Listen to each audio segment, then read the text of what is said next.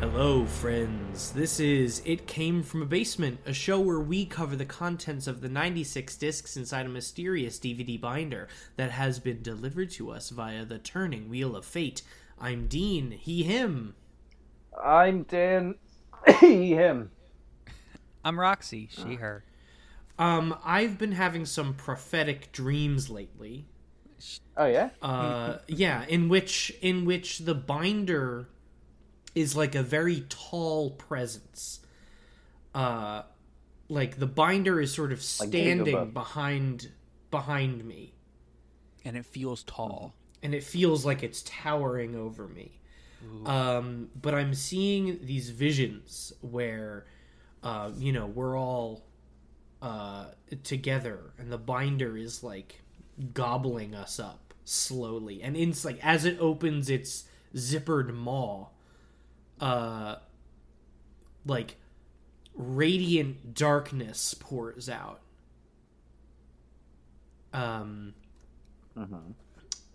that's all we can see is like this shining darkness. When does the dream start?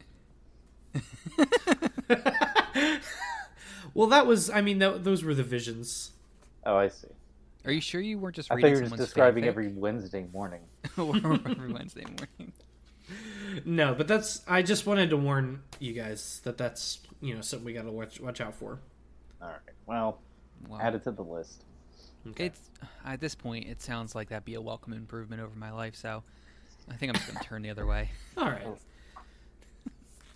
Today. Hold on, I'm getting a food delivery. Oh. Thanks. What is it? Thank you. What's going on? Uno's.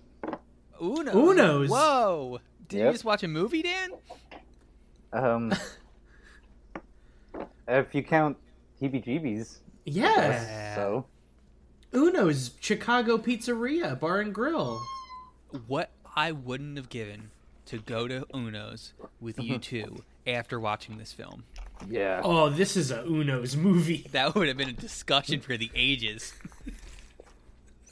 They would have kicked us out. We would have been too rowdy, though. Yeah, we would have been screaming and shouting and getting too many drinks. And they'd be Fist like, fighting and throwing shit. And... what are you talking about? Heebie-jeebies? And we'd be like, yeah. They'll be like, don't spoil that. I haven't seen it I yet. haven't seen it yet. It just came out tonight. Oh, it's the Uno's where every day is 2005. That sounds like a nightmare. Every day, it's never been anything other than 2005 in this Uno's. I think there are quite a few people in the Uno's that we frequent who that is the case and is true for. That's true. Is this the first on-air mention of Uno's Chicago deep dish Pizzeria and grill? pizzeria and grill? Yeah, that last part's really important. I think so. Yeah, I think Uno's- so. Uno's Chicago deep dish pizzeria and grill. Specifically the one on Street Road Oh my god. in Bensalem, Pennsylvania. The one that we frequent Not Street after... Road. It's not Street No, Road. it's No, not it's Street not Road. Street Road. I'm stupid. It's on the Chamonix Boulevard.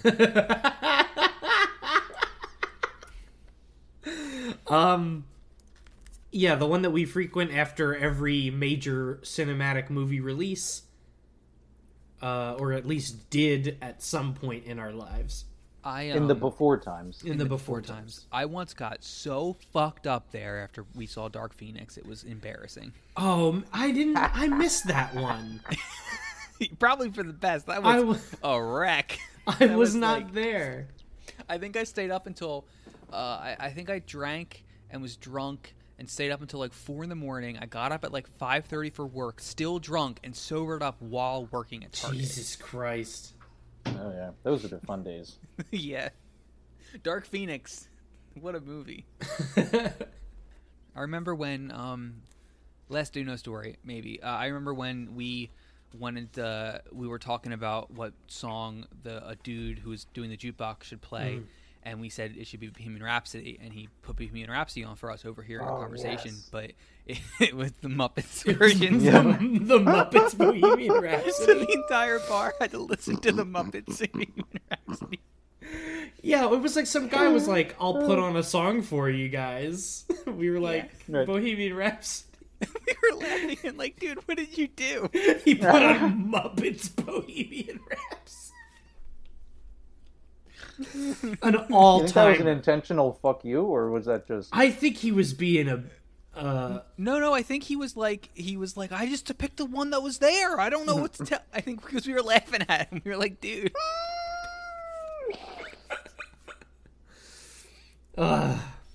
Shit.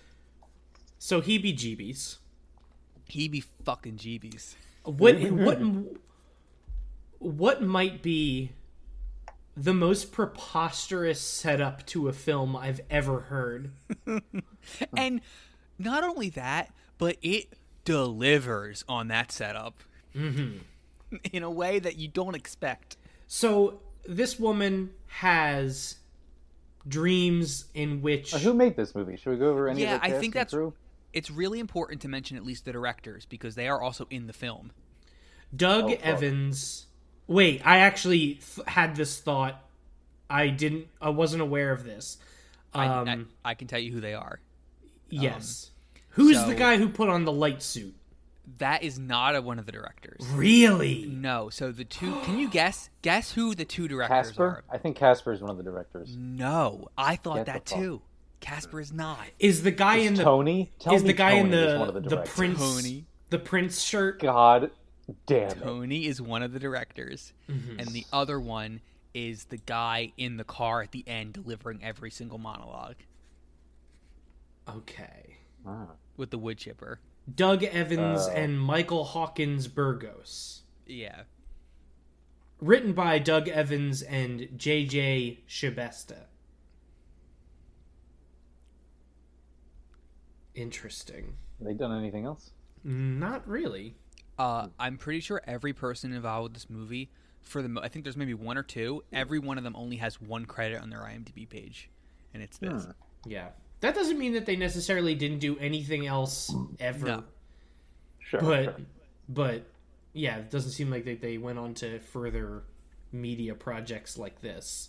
Here, this is my proclamation I want to make about this film before Go we ahead. dive into the discussion. Go ahead. I genuinely think that if the people who made this movie were allowed to continue making films and hone their craft, they would be making some absolutely bangers, like banger films right now. I think that they would have had a great career. I had a very similar thought. I thought the people who made this movie showed a lot more promise and like imagination and genuine creativity than most things we encounter here. That's the Except thing. the only problem is they only have those aspects for like 15% of the movie. Yeah. But, whatever. Yeah, no, We'll get to that's why I thought that this was very unique, because normally we get this kind of movie in the binder, and it's abysmally boring, and it's also like the most like, these young people trying to do this, essentially elevated student film, and they have no stamp to put on it. Like, they have nothing to go on, and it's just boring and tired. These people seem to have tried And to do then something comes weird. the Light Fortress. Yeah, these guys were like, let's do something weird. This movie felt like these dudes were like, we are never going to get the chance to make a movie again.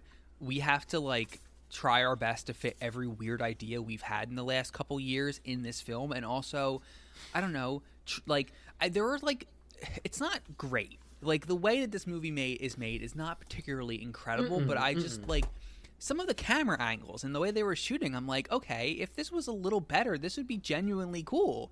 There's one or two, at least one, like, good transition, and I think that's usually a mark of like something you can point between, total amateurs, and like when you have thought put between what one shot is and then the next shot, especially when you're jumping between scenes, that's actually kind of like, I think, a dead giveaway. Yeah. I was For gonna amateur just stuff about when to there's zero transitions. I was just about to mention the machete to the bottle cap Oh my transition. God. Yeah, It's I was like, awesome. that's filmmaking. They thought about that for 1 second. Right. That was for great. context, someone gets their head chopped off with a machete, but at the second the machete is like going through the skin, it cuts to someone cracking open a beer with a can opener, And like the top like flies away, like it's like continuing the arc. That was the moment. I think I looked down and I had to rewind it, and I was like, okay, this is they're cooking with gas. One entry later in my notes, I said, "This is the greatest movie I have ever seen."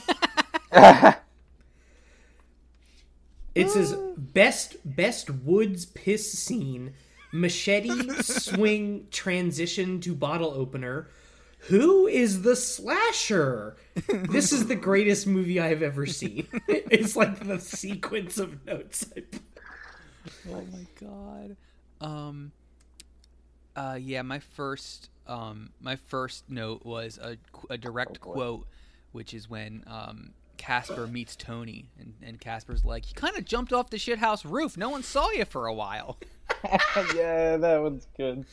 My first note is the phrase "Bobby's skates," and then my second note is this incredible? My first note is actually a question posed by the film that I'd like to pose to both of you. Would you rather be lubed up and tied to a chair, or head bit off by a bear? I mean, the first one, I think. Tied up to a chair, but with I don't know what it was, a wild man or something. I think was the condition, it sounded like. With a wild man. I genuinely don't know what you're talking about. The thing is... That's like the question they ask. Like when they first get to the cabin, that's like the icebreaker question someone asks. I forget. It was probably Casper. I don't know. It was probably Casper. So I think it was Casper and his girlfriend were having a debate, and then they spread that debate out to the group to see, which is worse. So this... I don't know any character's name. I was in a particular state when I watched this film.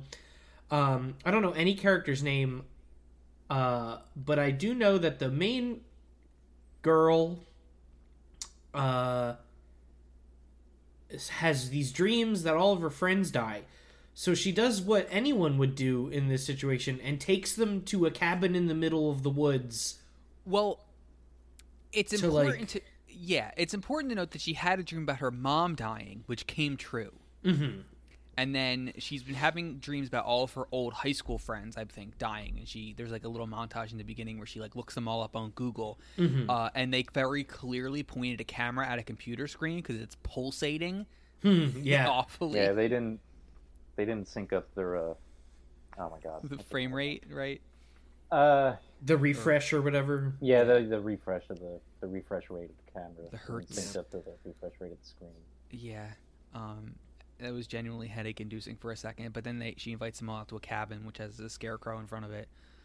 The scarecrow. I don't remember her name. I know that there's Casper and his girlfriend, Tony, and then there's another girl, Alice, who shows up. Is Alice the other blonde? Alice is the other blonde that was involved in the event, right? She has the red dress. Yeah, right. She's involved in the event, which we'll get to in a second, and then everyone's kind of uncomfortable when she shows up, and then they kind of like are like, "Hey, what's up?" And then I think at this point the main character, I really want to remember her name, but I completely just forget. Is it Joey? The girl? Joey? Yeah. I don't know. It could be. Could be. She at that point she goes in to her first dream sequence. We want people to listen to this shit. What's the main character's name? Could be this. It could be Joey. Could be Joey. She goes into her first dream sequence. She explains one of her dreams, and I think, or it's a flashback. I wasn't sure about this one. I think this is a flashback at first, right? I think so. Right. Like the first major one is about like the party. Okay, we have to go. We have to go through this beat by fucking beat. I can't. I hate this. I don't know. Okay. Not beat by beat. I don't understand. Okay, so Alice is the sister to this dude who who is playing a prank on her by getting all of his friends together and pretending that they're going to be killed by like a slasher, right? There's also a girl there that he is dating who also seems to be being pranked until the end when it's revealed she's in on it.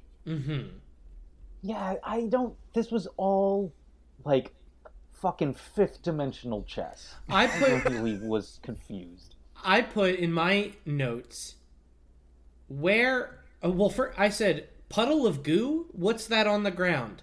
Where are they? Guy got stabbed with garden scissors. It was a ruse. Greatest plot twist of all time. Your state of mind sounds really great. Jesus. So she chopped his head off? Who are these people? It's a valid question because we haven't seen any of them up to this point. Yeah, I was so confused. And it just, like, the thing is, it doesn't even just feel like a flashback where, it's not like a flashback that we're like, oh, okay, this is filling in details. I mean, it feels like another movie has started. Now it seems new like characters, like a totally new premise, and we stay with them for, like, a while. It's extended. It's fucking crazy. Thank God. Thank God. I'm so happy that I'm hearing these words right now. Oh, I have a question. My notes, and I have another question in my notes. Okay. Someone talks at one point about this person. I think like, so I think they're basing the kill, like there's this killer in their hometown or whatever that they're some fucking backyard gnome or some fucking shit, some homeless woman or something that comes into your backyard and kills. And they say this is a splitting hairs question we got here. At one point they say that she butchers people with garden shears.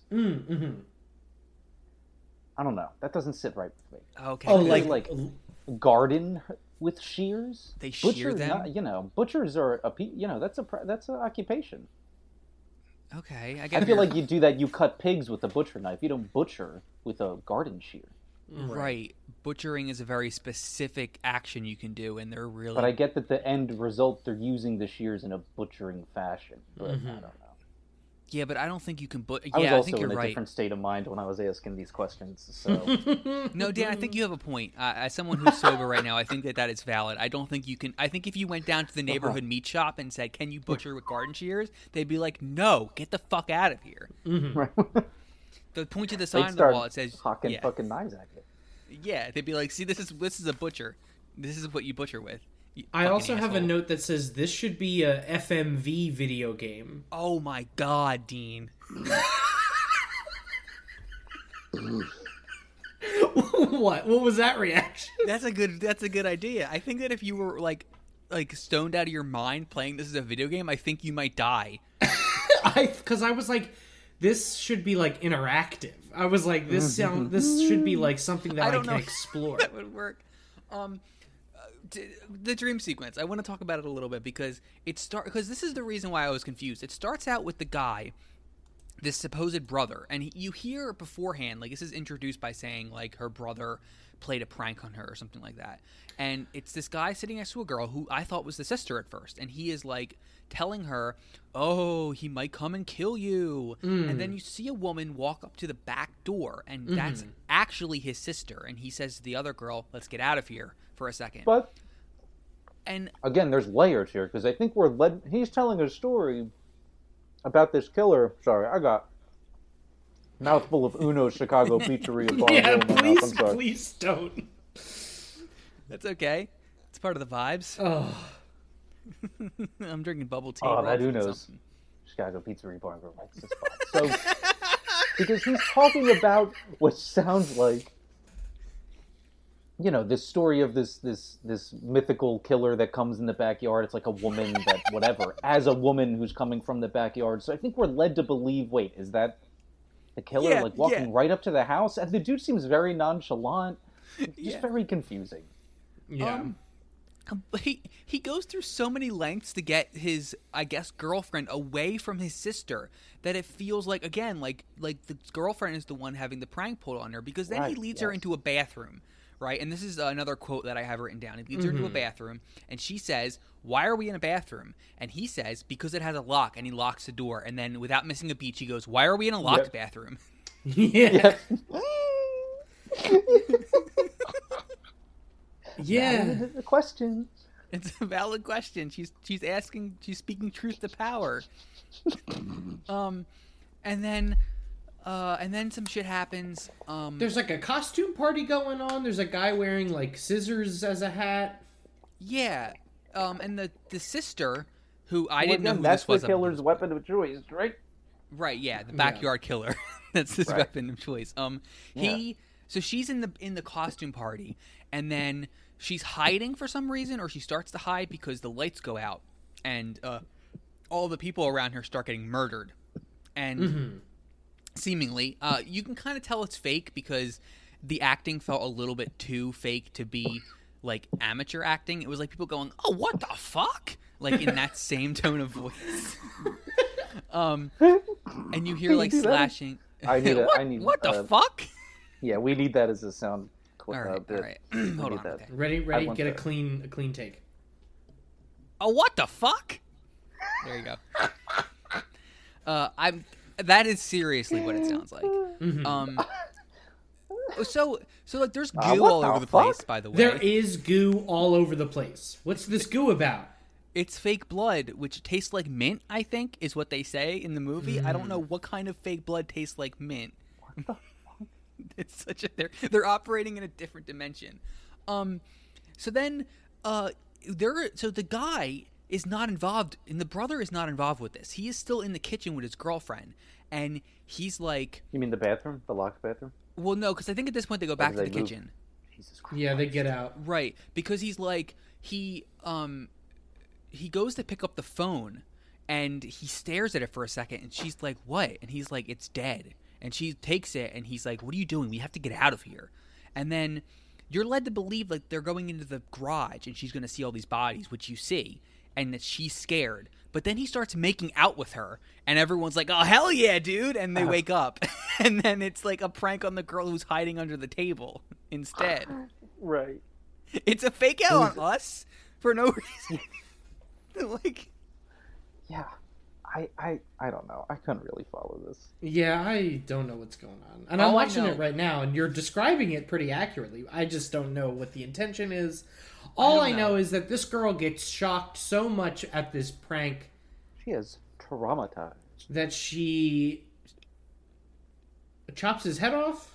Yeah, she starts laughing. For real? She starts laughing a lot, and then she grabs the shears and like moves to chop his head off, but it cuts back to the cabin party, I guess. The present day thing. Is this when it cut to the beer can, or is that later? I don't know. I think is it the machete or the shear kill that gets with the match cut? The machete is the match cut. Okay. This gets I think it just cuts to her at the cabin later. She comes in, Alice, the girl who was pranked, comes in, and everyone's like, "Oh boy." I don't know why. Maybe they heard that she killed her brother, so they're like weird. But then they're totally fine the next minute, and Casper is like hitting on her, and the girl opens the door. His girlfriend opens the door, and he looks at her for 40 minutes. He stares at her in the eyes, like, and he goes, "Can I help you?" Yeah. Fucking killed me. She opens the door. He's really angry at her. Yeah. Like immediately. He's like, "What do you want me to?" He's like, "What do you want me to do? I'm on vacation. I need to hit that." He's on vacation for 2 hours with his girlfriend. 4 people. Yeah, with his girlfriend, he's there. Yeah, it's amazing. She storms out and then goes and takes a piss in the woods. Yeah, and then that's where I also have the most imitated score written down here. I don't know. What does that mean? Oh, it's because they use the stock music. Oh. They use the and I was like, "Oh, that's where this came from." Never mind. Dean, this is different planet. Can we talk about Tony? Oh my God, Tony, the saddest Tony asshole. Sucks, right? Okay, I have a pro tip for Who you. is Tony? Do not give Tony a task. Just don't do it. Is Tony the sad-looking guy? Yeah, she's the guy that, like, the girl who has the dreams is like, hey, don't let anyone leave. And then for the next half hour, all he does is keep coming up to her saying, oh, sorry, someone left. This dude straight up reminded me of, like, a box of Lucky Charms cereal without the marshmallows. It's just like the Rice Puffs. That's it. He's like, oh, you're off. That scene is great too because she's like, don't let anyone leave, and he says, okay, like he doesn't question it. He just agrees to this ludicrous request. So the guy's girlfriend is killed, and then Alice just disappears. Like no one even really thinks to ask where she is, and then they go outside and they're like, look at the scarecrow, and it's Alice's dress, and Casper like slowly like lifts like the head up and it falls off and it's like a severed head, and he's like, don't look back, move. My note says, damn, not the scarecrow. Another great Casper quote from a little earlier was, this party's a little weird. We were all expecting something different. Some food, some furniture, some heat. It's really the shittiest place she could have possibly taken these people to. And she keeps going like, I don't understand. I thought if I brought them out here, they'd be safe. I saw them dying in their homes, not out here. Casper, I'm going to run something by you guys. Casper, big Bobby Monster energy. I was going to ask, do we have a Bobby Monster in our hand? But I couldn't, I don't know. I think we do. I feel like he's real borderline, but I feel like there might be. I feel like it's because he's like not useful. Like I feel like Bobby Monster is a character that comes in handy in the script at least once. Yeah, he's got those 9 to 5 codes. Maybe he is a Bobby Monster. Maybe I feel like he's like he's right on the line. I don't know. He's got Bobby Monster has those 9 to 5 codes, and Casper doesn't. Right. Yeah. Right. It's not Monster you're talking to here. No, we're talking to Casper over here. No. Casper, that doesn't even... Maybe it's because Casper's so immediately an asshole that I'm like, oh, I don't know if he's a Bobby Monster. Yeah. He might be, like, the bad guy. I don't know. You know what I mean? Yeah, if Bobby Monster was, like, a drink, like something to drink, you take the first sip and you go, huh, okay, and then, like, the third or fourth sip, you'd be like, oh, no, never mind. There's like a real strong aftertaste of something else coming up. Yeah. Right. But Casper is like you opened it. Casper is like you got old Granny's peach tea delivered to you at your Senate floor hearing. Absolute fuck up. So then Casper is about to leave, and then an ancient stone slab gets opened up, and there's... Well, wait a minute. Crime and high adventure going on. Okay. Back up for a quick second. Oh, no. So first off, another Casper quote. I have a lot of quotes written down. Casper goes, all right, I want you guys packed and ready to go in 5 minutes. And he delivers it it's impeccable stuff. And then in order to keep him from leaving, the main character, whatever her name is, goes... In the beginning, there was darkness, and chaos ruled the world. I wrote that fucking quote down. It's so Holy good. Shit. And then we start maybe my favorite short film ever made. Yeah, okay. I'm genuinely curious. Sorry, we got another mouthful of Chicago's. Jesus. What are you... may I ask, what's on the menu tonight? It's a cheeseburger. Nice. It's a nice Chicago burger. My question is, or the feeling I have is, that... What? What? My feeling I have, I'm giving you a clean cut edit here. Okay. Jesus Christ, little burger bits in my mouth. Yeah, we need a clean edit point right here. Oh, God. So, my feeling, like, this genuinely feels like someone made a short film, and then 2 totally other people were like, what if we just made a totally different movie around this? Hmm. I don't know. This is That's so possible. Completely its own thing that it's like, It's possible. It's because I mean, there's two writers. It's Doug Evans and Michael Hawkins Burgos directed it, and written by Doug Evans and J.J. Shibesta. Right. So Doug Evans could have written and directed the portions that, one part of this, and the other two could have, written and directed like this short film, because it feels like it. But both of the directors and one of the writers is in the movie, and not in this part, is the thing. Yeah. So that's the interesting thing. I think that might be the case, but they work it into the plot in a really stupid, loose way. But, props to them. They they got it in there. I don't know. I don't know what's going on. For this section of the film, I wrote down, this is in sequence, but there's notes in between these. I wrote down, what the fuck is this mob interlude? What is this subplot? Did we accidentally turn on a different movie? What is going on? And what the hell? What was that? Mine are similar. It follows the dance club music when he busts out. I have no idea what this movie is. How did it become a crime movie? Guy with Prince shirt on payphone. Mystical triplets? It straight up turns into like an Indiana, like a current day Indiana Jones pulp adventure for like it turns a minute. into like an Uncharted for a second, and I was like, "What the fuck is going on?" They went into a The trance. fucking Pestrian triplets, like that are at an auction or some shit that this dude. We have like a heist. Like it's so there's a fucking crazy. There's like an ancient stone tablet that is on display at a museum, and the second that it gets put back away, he thieves it. He takes it, and he walks out of the museum, and there's like this really great. And we say this dude, this guy's like clearly like. This is what I mean, like where it feels like the whole film's a different energy. This guy is trying for a thing. He's got like,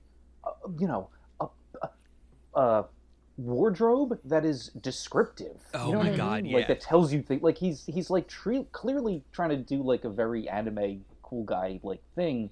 Oh, I put down that kind of like awesome, and it works, and it's something. Whoever played Lightman really wanted to look mega cool. Is what I said. Yeah. I call him Lightman. But through this but whole He's thing. Lightman. He is Lightman. He's Lightman the first. He's Lightman the first. I also said, wait, is this Alan Wake at one point? Because that was the only like closest touch point. It's like Alan Wake and that guy and the Blink episode of Doctor Who. Yeah, like, yeah. It's fucking awesome. We have to talk about why. But first off, I think it's really interesting but... you bring up character, because you say he's trying to look the coolest, but it very quickly establishes that he's a dipshit because... A fucking loser, right? That's what I mean. Like, he's a real character. Like, when he tries to jump in the car you're talking about, right? And eat shit. Yeah. It's like, oh, this is good. This is, like, aware of itself. Like, that's what I mean. This is filmmaking that is aware, as opposed to most of these movies, which are completely... lacking in self-awareness. The fucking and that's why shot... it feels like it's like two different filmmakers. Like, it seems like they know what they're doing during this. The shot of him climbing the fence was awesome. I wrote that down. That is really good camera work. That's not easy to sort of do that shit. Yeah, no, that was on a shoestring ass budget. It was smooth as hell. That was good. I'm watching this scene with fresh eyes. I'm like kind of blown away by this. It's incredible. I might have it's to put the point. DVD and plus it. I think that this scene single-handedly saves the rest of the film, and I like the rest of the movie to a certain degree. I think it's made with a lot of like, it's interesting, and I think that, I don't know what to say. I don't know how to describe that. Why I think it's good. I just think the rest of it's like fun in a silly way. But this part, it's like, the rest of the movie is justified just because of this single. This rules. But you could totally just have this thing on its own without the rest of the movie, and you'd be fine. Like, it really is like it's a sizable chunk too. It's it's a good like 15-20% of the whole movie. So it feels like a fucking student final project, or like an undergrad project or something. I don't know, maybe not undergrad, but it feels like someone's like, we're gonna make a film, and like this is what they did. You know what I mean? And like we also have to pull out like some stops to make it look impressive, and Right. Yeah. I don't know. It's awesome. So this section of the movie, he steals this thing and he drives away. I could be, if I'm getting any of this wrong, let me know. But this is best of my memory. He goes back to his house or his little hole in the wall, and the mob comes after him, right? Mm-hmm. And I think I guess they're, I don't know, he's got to fence it to someone or whatever, right? And right. I don't know what's going on really, but that's what it seems like. And there's issues with who's gonna get it. Yeah. Go ahead. They bust into his house and they're threatening him, and there could be a conversation here, but I don't remember it. But then the lights turn off, and everyone is massacred in this room except for him, and he manages to turn the lights back on. And I think it's at this point he calls up his buddy. Well, he talked to him earlier. He was talking to his buddy the whole. Yeah. Okay. I think there's some setup with. I think the thing was like he wasn't supposed to steal it yet, or something, or wasn't supposed to steal it. There's some. He did something impulsive, right. I think, and then I think that's also why the mob came in, because it's like he fucked up whatever the deal was going to be, or something along those lines. Yeah, he needed to like escape, and then the mob comes in before he can do so. The lights turn back on, and he calls the guy back, or he's still on the phone or something, and the guy starts explaining the lore to this guy. About like the triplets, and they're like these monsters that only exist in the dark, I guess. And there's he's telling them how to only for a little bit, right? And he's telling them how to kill them, and he has to kill them. And this is I'm going to read this like little quote sequence that I got. Okay. It might not be verbatim, but it's like it's basically this. He goes, "You have to kill them at precisely the twilight hour." And the guy says, "What's the motherfucking twilight hour?" Yeah, I have that written down too. Hold on, listen. So. I think I have a few quotes. Let me see if I'll let you go back. What's the motherfucking I'm pretty sure I don't have exactly what's before this, but I think it's just them killing those guys. I have, quote, "That was just the first step in the triplets' reclamation of power. Now that they've tasted darkness, they will walk as indestructible gods in both dark and light if you don't destroy them before the twilight hour, which is 6:66. Yes. And then because the pedestrians go off an 80-minute calendar as opposed to our 60-minute calendar. Right. I am so glad I'm hearing these words right. Dean, you didn't imagine this, I promise. Okay, thank God. I was like, this is the craziest fucking movie. I was like, I don't know what's going on. Turns out I wouldn't have known anyway. Right. Well, so what happens immediately after that, Dan, is he goes, what's the motherfucking twilight hour? He goes 6:66. And he goes, that's not a real time. And the guy goes, their time works a little different than ours. The devil time works a little different than ours. Demon devil time works just a tad. If there's an equation that you can do that I'm going to tell you right now how to do it, but I'm going to do it incorrectly and tell you that it's actually 7:06. It's literally the easiest math of all time. Yeah. To do. I mean, he had to do it. It's kind of. I mean, it maybe, but it's also just add. Of course, it would be 7:06. You just add a couple of minutes to the end of the 6 o'clock hour. But it's not 7:06 is the thing. That's the incorrect time. I thought it was 7:06. That's the wrong time. It's 9:06. It was 9:06? I think the problem that happened here is that the guy on the phone didn't do it on like the slanted roof of a building. I think that's the only way the kind of math is allowed to be done correctly, He was literally this is a great scene, and this is what I'm talking about when like things are going on, because he's on the phone trying to explain it to the guy, and then the payphone's like, you have 1 minute left, and he's like, oh shit, and then like this is what he spits out. I have a quote. This is the math that he gives to the guy. Yeah.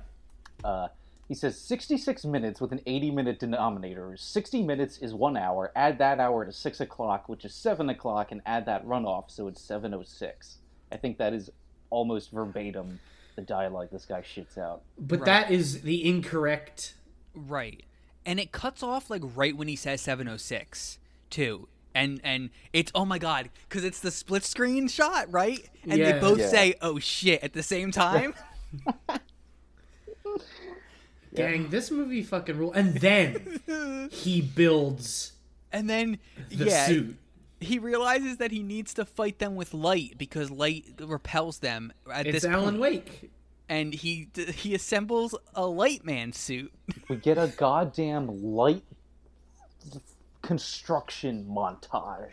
Yeah, he's he taping floods his whatever little fucking trap house, nasty dorm party place he lives in. Oh, and then like a light fortress, as I call it. And then the lighter doesn't work. Right. This is the point where I wrote down, what is this subplot? Did we accidentally turn a different movie? Shits out on him. Yeah, so he's like running through the halls, right? Yeah, well, he tapes flashlights all to himself too, and builds himself as a personal light emitter man, a light emitting man.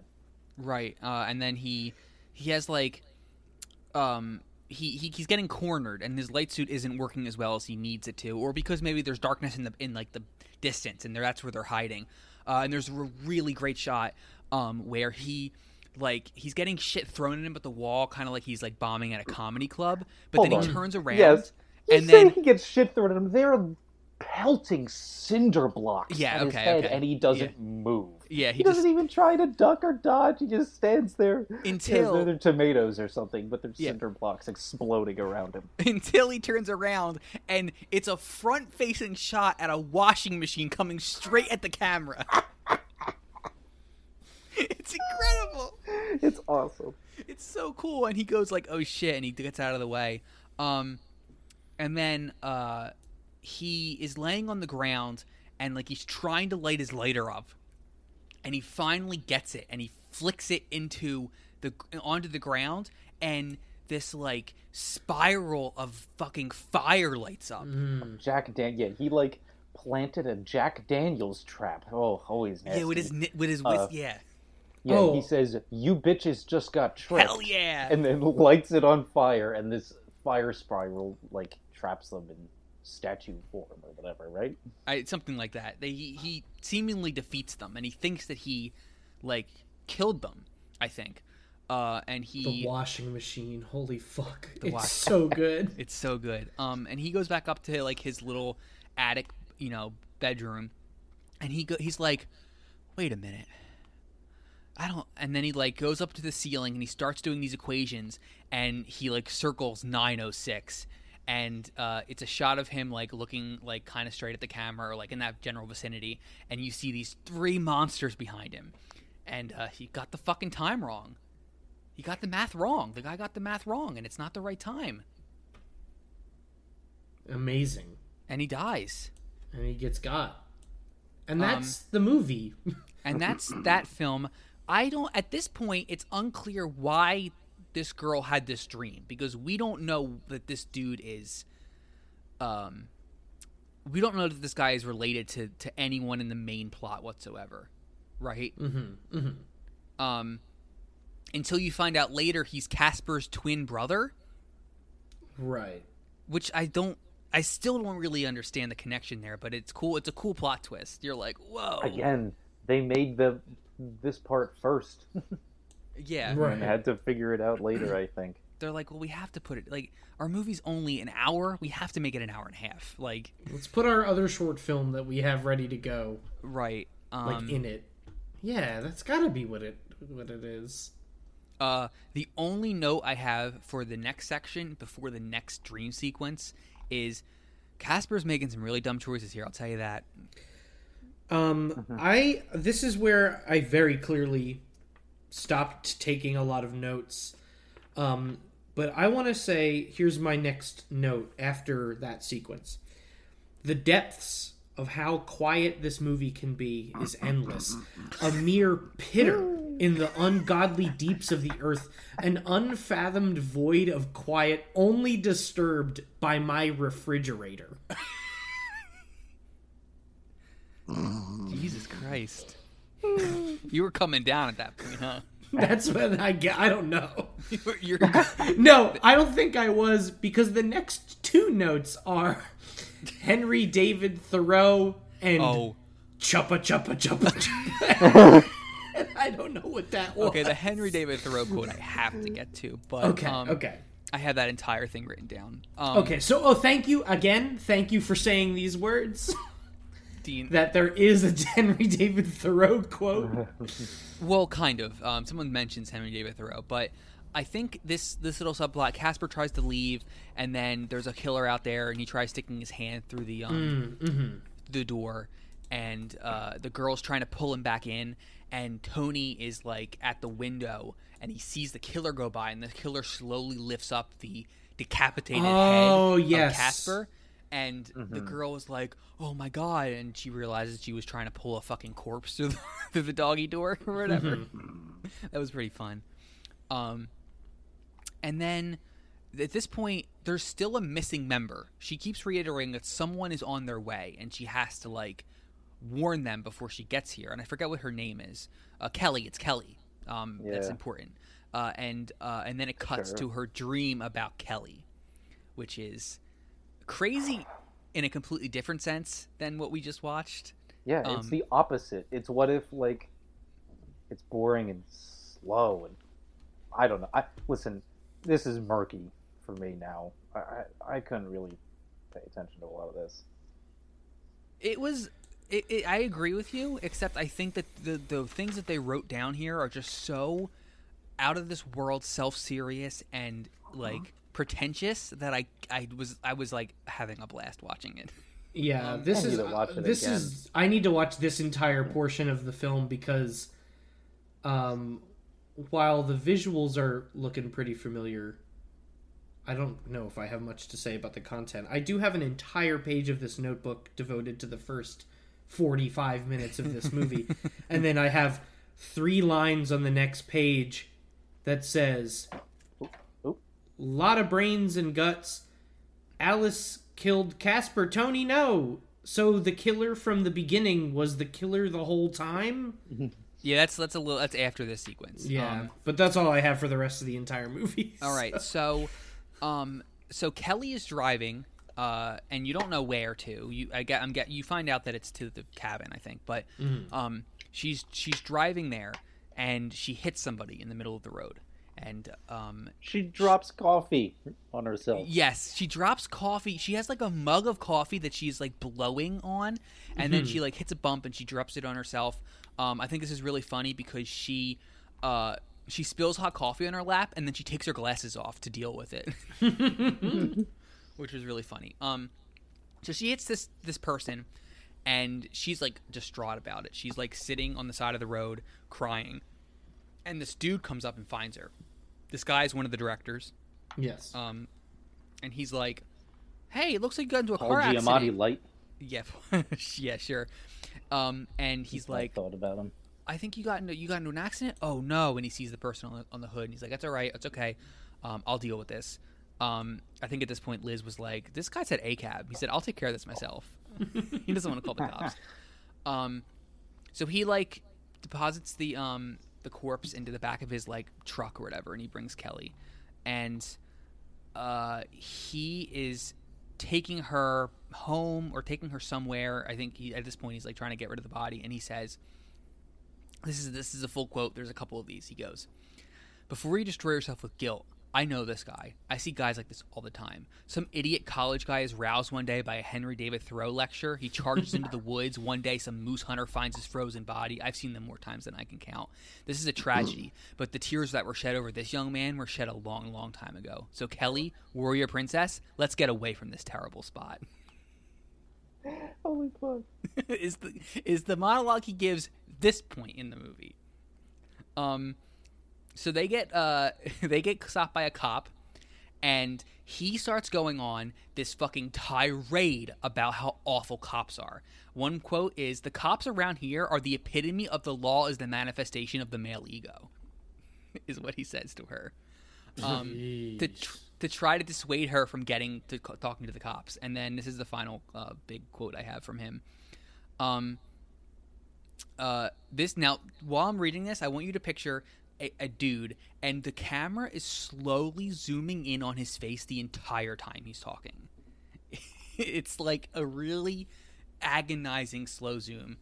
This is the deep south of the Midwest. These yokels have been practicing their own brand of perverse justice unchecked for decades. I've seen it. The things these guys do to some of their own daughters, but I'm horrified to see what they do to a beautiful girl like you.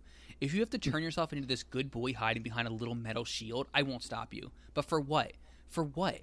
to redeem yourself for the death of this guy? This guy was dead the second he stepped in the woods. Think about it. Sometimes you got to stand up for yourself. You have to hide the body. We can do this. I'll take care of everything. Like, thank you. Jeez. All right, man. Uninterrupted slow zoom on him. And then they get rid of the cops. He puts the body in a fucking woodcutter. She has second thoughts. He attacks her, puts her in the woodcutter. She drags him down with her. And which was pretty cool. That was pretty cool. I thought. Sorry, hold on. I thought that had like a nice EC Comics like horror comeuppance gonna get you in the end. Mm-hmm. Little thing to it. It was literally the only thing I paid attention to. I was tuned in clearly. I was pausing and rewinding. No, thank you. Writing these down. I thought that these quotes were written by someone who deserved to get like their underwear pulled up on their head in high school or something. It was like, but then also like, what are you fucking Ben Hosley watching Star Trek movies? Uh-huh. But then like written by someone who clearly doesn't like bullies. cops, so maybe it balanced each other out. I don't know. Why don't you go stick your head in the toilet and flush it? So then Tony is killed, presumably, and you find out the killer is Alice, who was the girl from the beginning. No, hold on. We have to talk about how Tony died. Or wait, is that later? Well, he gets that fight. Stabbed. There's one cool moment that happens in that fight, I thought. What's the cool moment? Well, I think he's on his back, and whoever is trying to who's that, Alice or whatever? It's Alice, yeah. She's got, it's just that she's trying to stab him, and he's holding her arms back, and then all she does is just let go of the knife. Yeah, and it just like falls drops into his chest and stabs it. I'm like, oh shit, that was fucking rad. Yeah, that's how she kills him for real. Because the first time he doesn't actually die, I think. So then I thought that was pretty creative because it's actually pretty simple, and you've never seen that in a movie. Yeah. These people... Actually, there was one Western I saw, Seraphim Falls. Pierce Brosnan was in it. He hid up in a tree and dropped a knife on a dude from like 7 feet up. That was fucking cool. Yeah, I'm watching this scene now. I just had a flashback of that movie. He's like pushing her hands away, and she's just dropped the knife. Yeah. What was excuse me. I was correct in assuming that the killer overall was the girl that they were playing the prank on. Yes, you're correct. And who already killed someone? Yeah, she killed her brother, and in response to the prank in the beginning. So why was this a shock to these people that she was the killer? I don't know, because they thought she was dead because she dressed the Scarecrow up in her clothing to make it look like she was the Scarecrow. And then Casper had like flicked the head off, and it's like, oh shit, she's decapitated. They put this, the Scarecrow head over top of her head, clearly. But I think what had happened is it was like a decoy, it's a trick. These bitches just got tricked. I see. So the main character is going through like the basement and finds all of the decapitated heads of her friends. Because Alice is decapitating all these heads, and they're the fakest heads I've ever seen, and it's incredible. They were a little rough. It's pretty, but it's like an endearing kind of rough, I think. Right. And then she shaves her head somehow. I don't know how that happened, but she did to hide herself out as a decapitated head or something. I don't know. She either escapes or kills Alice. I don't remember which one happens. But she runs away, and the twist ending of this film is she was the hobo that was hit by Kelly in that previous dream sequence. What? Wait, that makes literally no sense. She was having a prophetic dream about the future past her own death because she runs out into the road and then gets hit by a car, and it cuts to Kelly's eyes, and then the movie's over. I guess that does make sense. Whoa, so it was her... That's weird. Yeah, she gets dressed up like the hobo. She's like in a hoodie and she has like over her face to like escape from Alice the killer or to escape from the scene of this brutal massacre that she kind of like allowed to happen by inviting everyone here, and runs into the middle of the road where her friend is coming to like pick them up or whatever, to like hang out, and then ensuring her friend's demise as well. Jeez. Wow. Yeah. Is this movie brilliant? Is this movie incredible? Well, the last note I have... Genius? Yeah. The last note I have is when the credits of your film have Kung Fu Girl number 1 and 2, followed by Party Dude number 1 and 2, you know the movie fucking rips. So, there was Kung Fu in this movie? I don't know. Someone did Kung Fu. I don't know who Kung Fu Girl number 1 and number 2 are, but... All right. They're credited. Maybe they're at the party. Yeah, what the fuck? Maybe they're at the party. Yeah. I don't know. This movie ruled. Yeah. Like 20 minutes of this movie like genuinely rule. The other whatever the fuck hour is like made better and also made worse by the contrast of that good 20 minutes. Right. Mm-hmm. Yeah, I agree. Weird.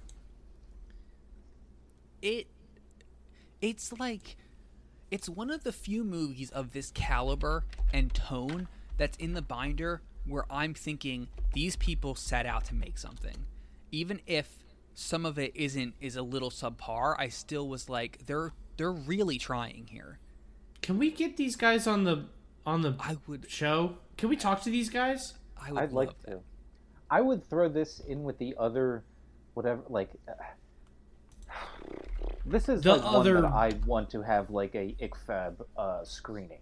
Yes, like a screener for. This is one I'd want to get people together to watch this because this is just. I am putting it on awesome. The Binder movies I want to re-release tab in our spreadsheet. Which you haven't updated in a pretty long time, right? The last one was Evil Breed, and I don't even agree with that. So no, that was a bad movie. Yeah. Right now I have Infection, Glass Trap, Control, Happy Here and Now, The Hazing, Evil Breed, and Heebie-Jeebies, and I don't even agree with the last two. What was right before Evil Breed? The Hazing? Oh, you don't, Dean. The Hazing absolutely rules. You don't. Oh, remember okay. The Hazing? You like that one a lot, Dean. I like The Hazing. Yeah. Yeah. The Okay. Hazing is I think The Hazing Is that like, the Binder, the most Binder movie? Yeah, I think. Okay. I think this one might usurp that for the most Binder movie only because Is Screaming Dead on there? No. Wasn't that a good movie? No, it had Knocking Boy, but that was it. Wait, Yeah, which movie am I thinking of? Screaming Dead is What was not the good. good zombie movie that we liked Zombie a lot? Honeymoon. That's it. Oh, Is that on? yeah. No, of course Is that that on should there? be. It will be now. Okay, good. Yeah. That's a good one. That is good a film. really great movie.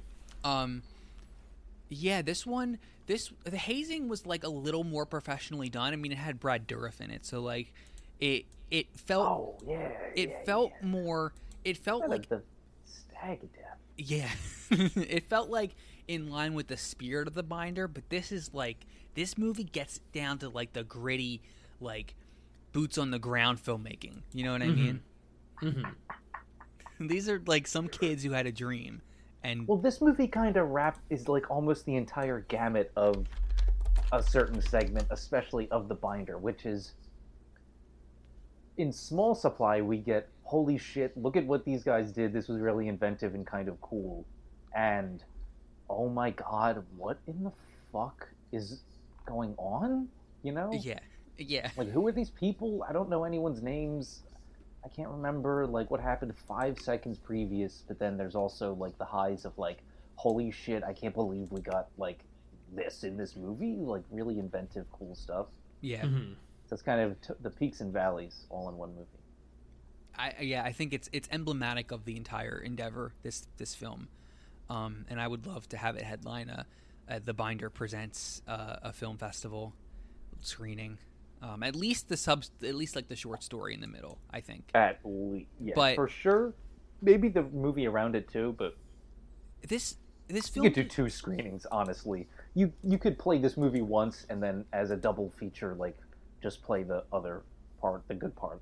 Yeah, again. Yeah, just play that part again right after. This is begging for midnight screenings where people are yelling the lines at the screen.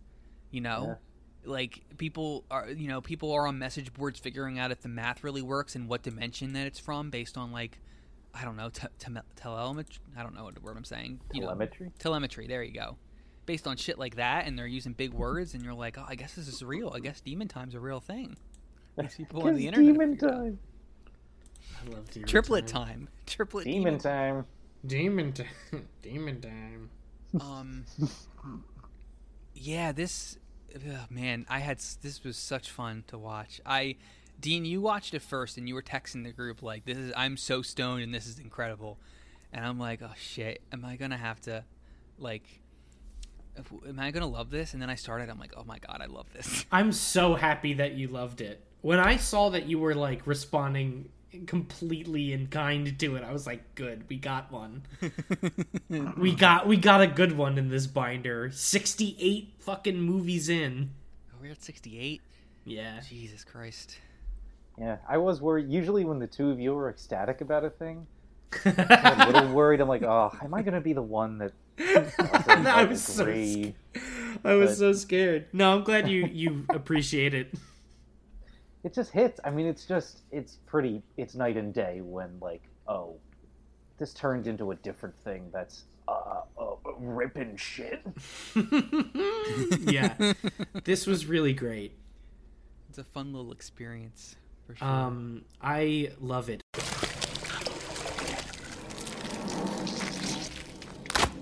What is our goo grade? Is fake blood goo? That... God damn it, we keep getting into this fucking... What that was a puddle of goo. It was gooey. I'm gonna give it like a 1 star. Because there wasn't a lot of goo after that, but there was like a physical, like, shot of runny goo. Yeah. I think 1's fair. Yeah. One's fair. At least a full shot or 2 of runny goo. Scooby-Doo. Out of 5 mystical triplets out of 5 what? I said the Pestrian triplets. The Pestrian triplets. Out of 5 failed attempts to convert human time to demon time?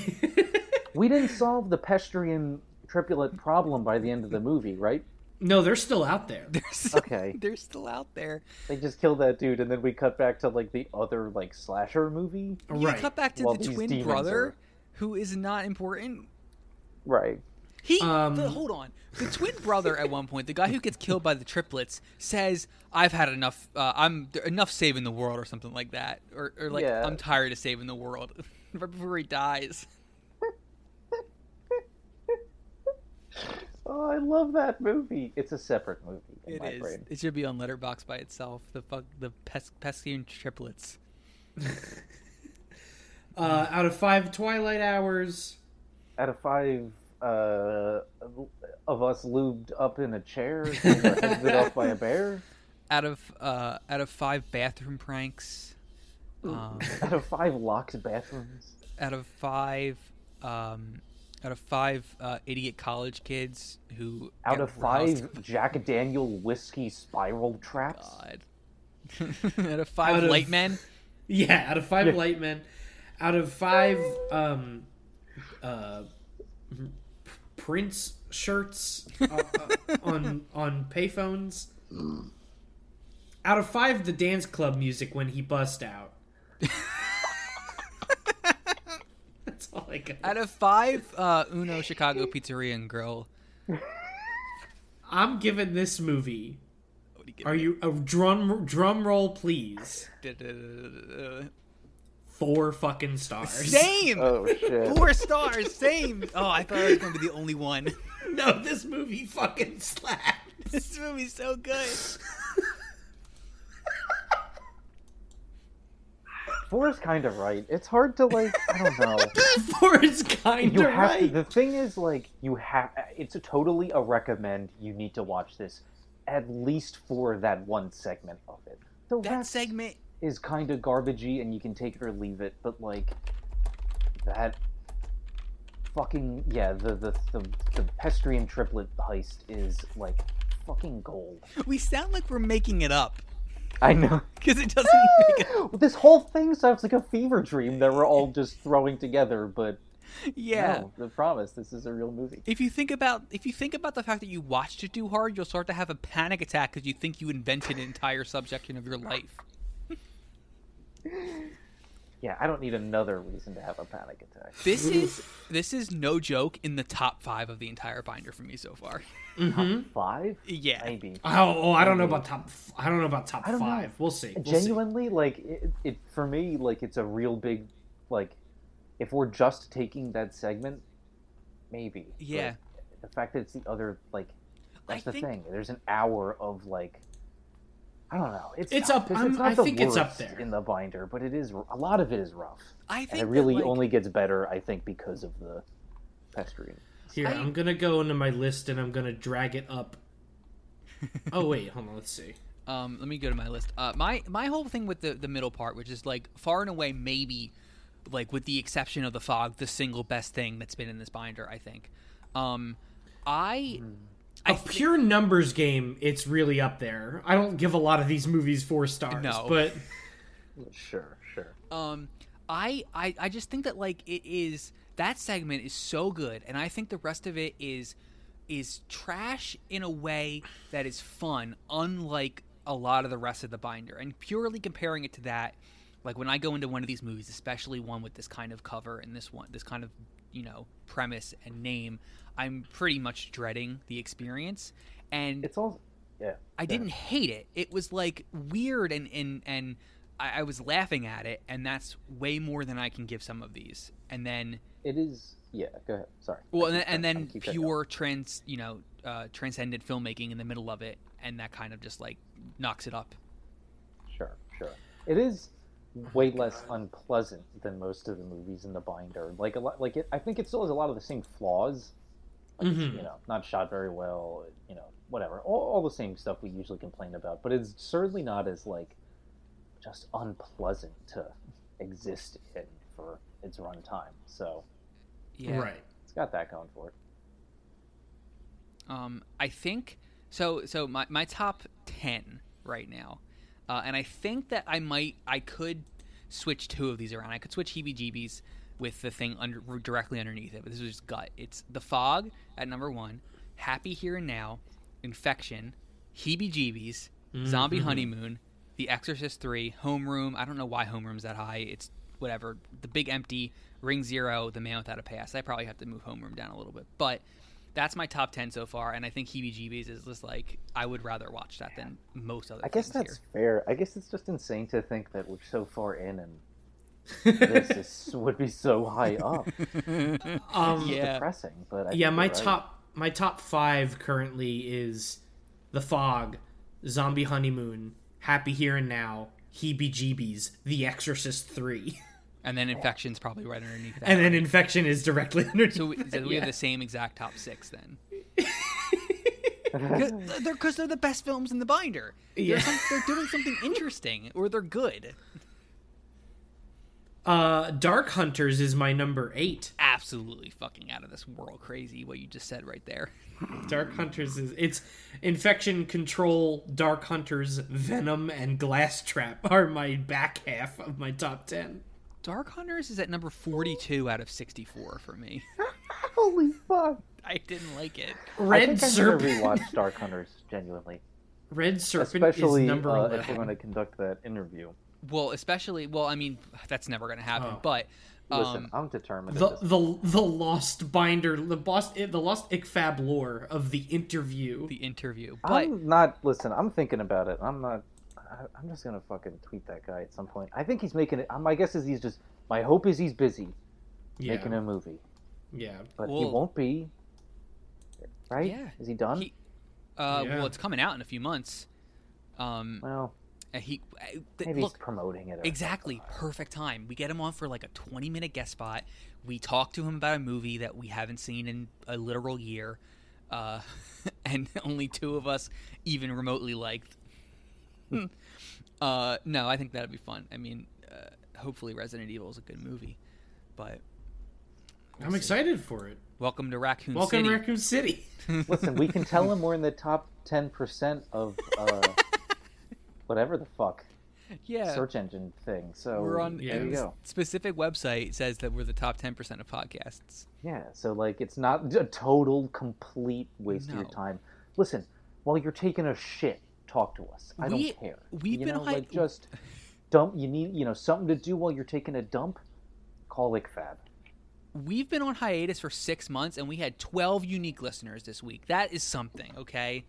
Yeah. You know what we need? We need a dump hotline. We need an ICFAB, a dedicated ICFAB dump hotline, just for people whenever they're taking a shit.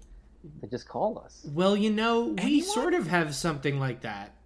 What's that? We sort of have something like that. It's called It Came From a Basement at gmail.com. No, we didn't do our favorite scene. I know. Okay. I know. Listen, I know. We need. This is the only time in the show's history that we've pretty much all been in agreement on what the best scene of this film is. Are we counting the whole short film in the middle as our favorite scene? Yes. Because it is just like one of the backstories. Like we get flashbacks often in this movie. This one is just by far and away its own. Yeah. Amazing thing. Yeah. And it's a full. I mean, maybe it's. I guess it's not technically one scene. Do we want to like divvy up the amazing segment into different scenes? Because I mean, like, if any of us all keeps building for the most part until we get to like the light montage where you're just like, holy fuck, this is like, I'm like every moment is like, oh, this is the best scene in the whole movie, and then like you get to that and you're like, Jesus Christ. Yeah, and then like, it's topped. Yeah. It's I don't know. It's hard to. It would be hard to parse like what's the best part of that. It's all just works in concert as like a really rad, fucking thing. Yeah, I think we should just say it's that, like that whole thing. I agree. Man, what a film, huh? I can't believe we were gifted this.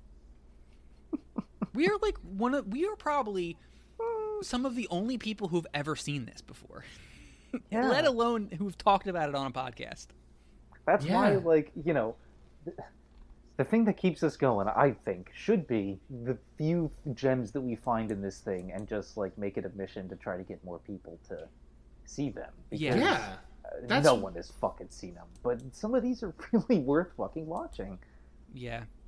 Like, Letterboxd isn't exactly a good metric, I think, because it's pretty niche, but 43 people, including me, Dean, and Liz, have logged us on Letterboxd. 43 total people? 43 total people. And then, like, some of our other gems that we've, that I think we'd hold up as, like, great things in the binder. Zombie Honeymoon, 447 people. Happy Here and Now, 140 people. Like... Dark Hunters, 53 people. Wow, more than DBGB is interesting. Infection is like 2,000. That seems a little more,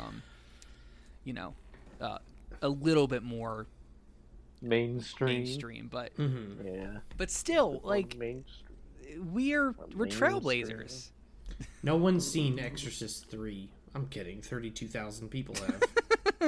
What's The Hazing? The Hazing is number 13 on my list. 337. That one's on Tubi, so that one has a little bit. Oh yeah. Glass Trap. 135. Okay. Ghost Rock. 41. Jesus. I know.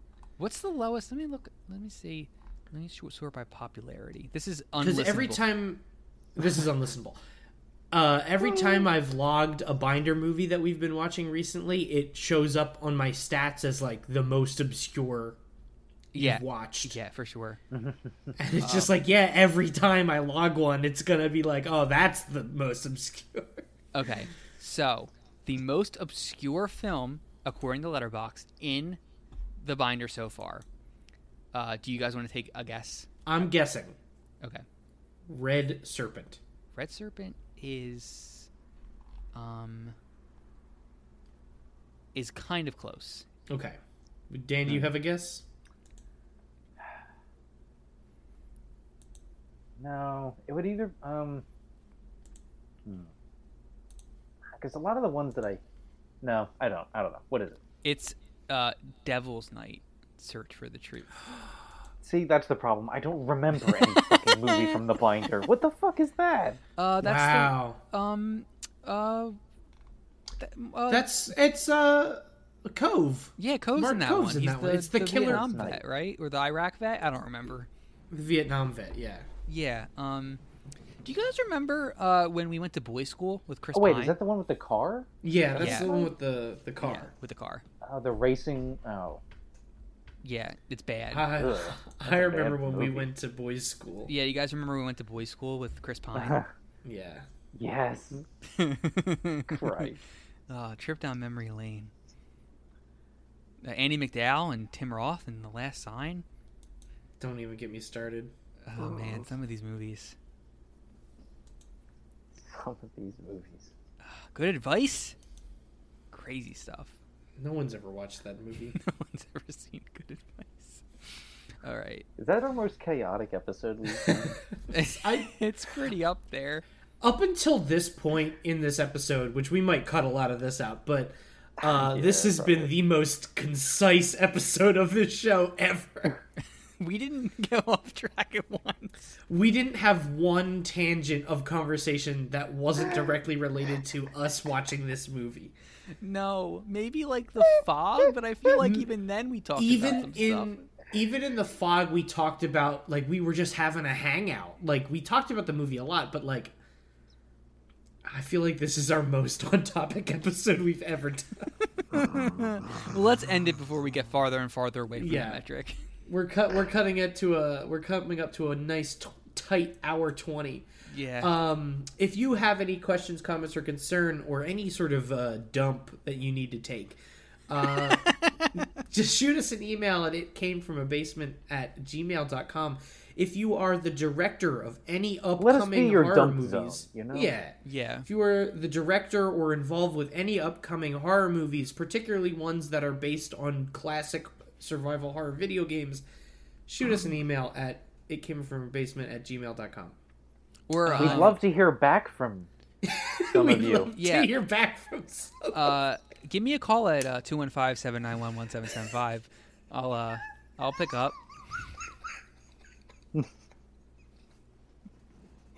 Itcamefromabasement.com is your hub for all things ICFab. You can follow us on Twitter at BasementCast. Join our Discord server.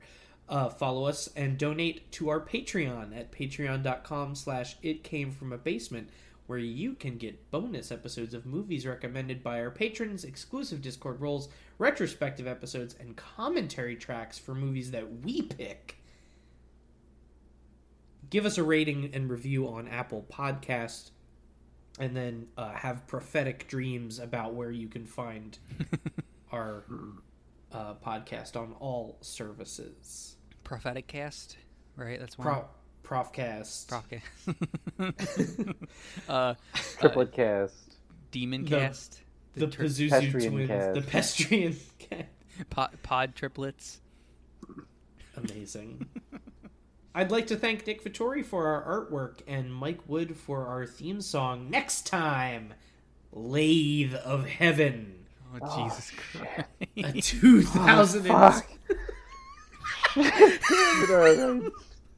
A 2002 film directed by Philip Haas. I want to give a little cursory Google to remind myself what we're up to. Dean, you're not prepared for what this thing is based on. Hold on.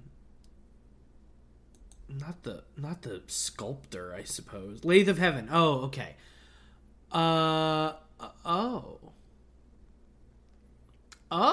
It's a TV movie.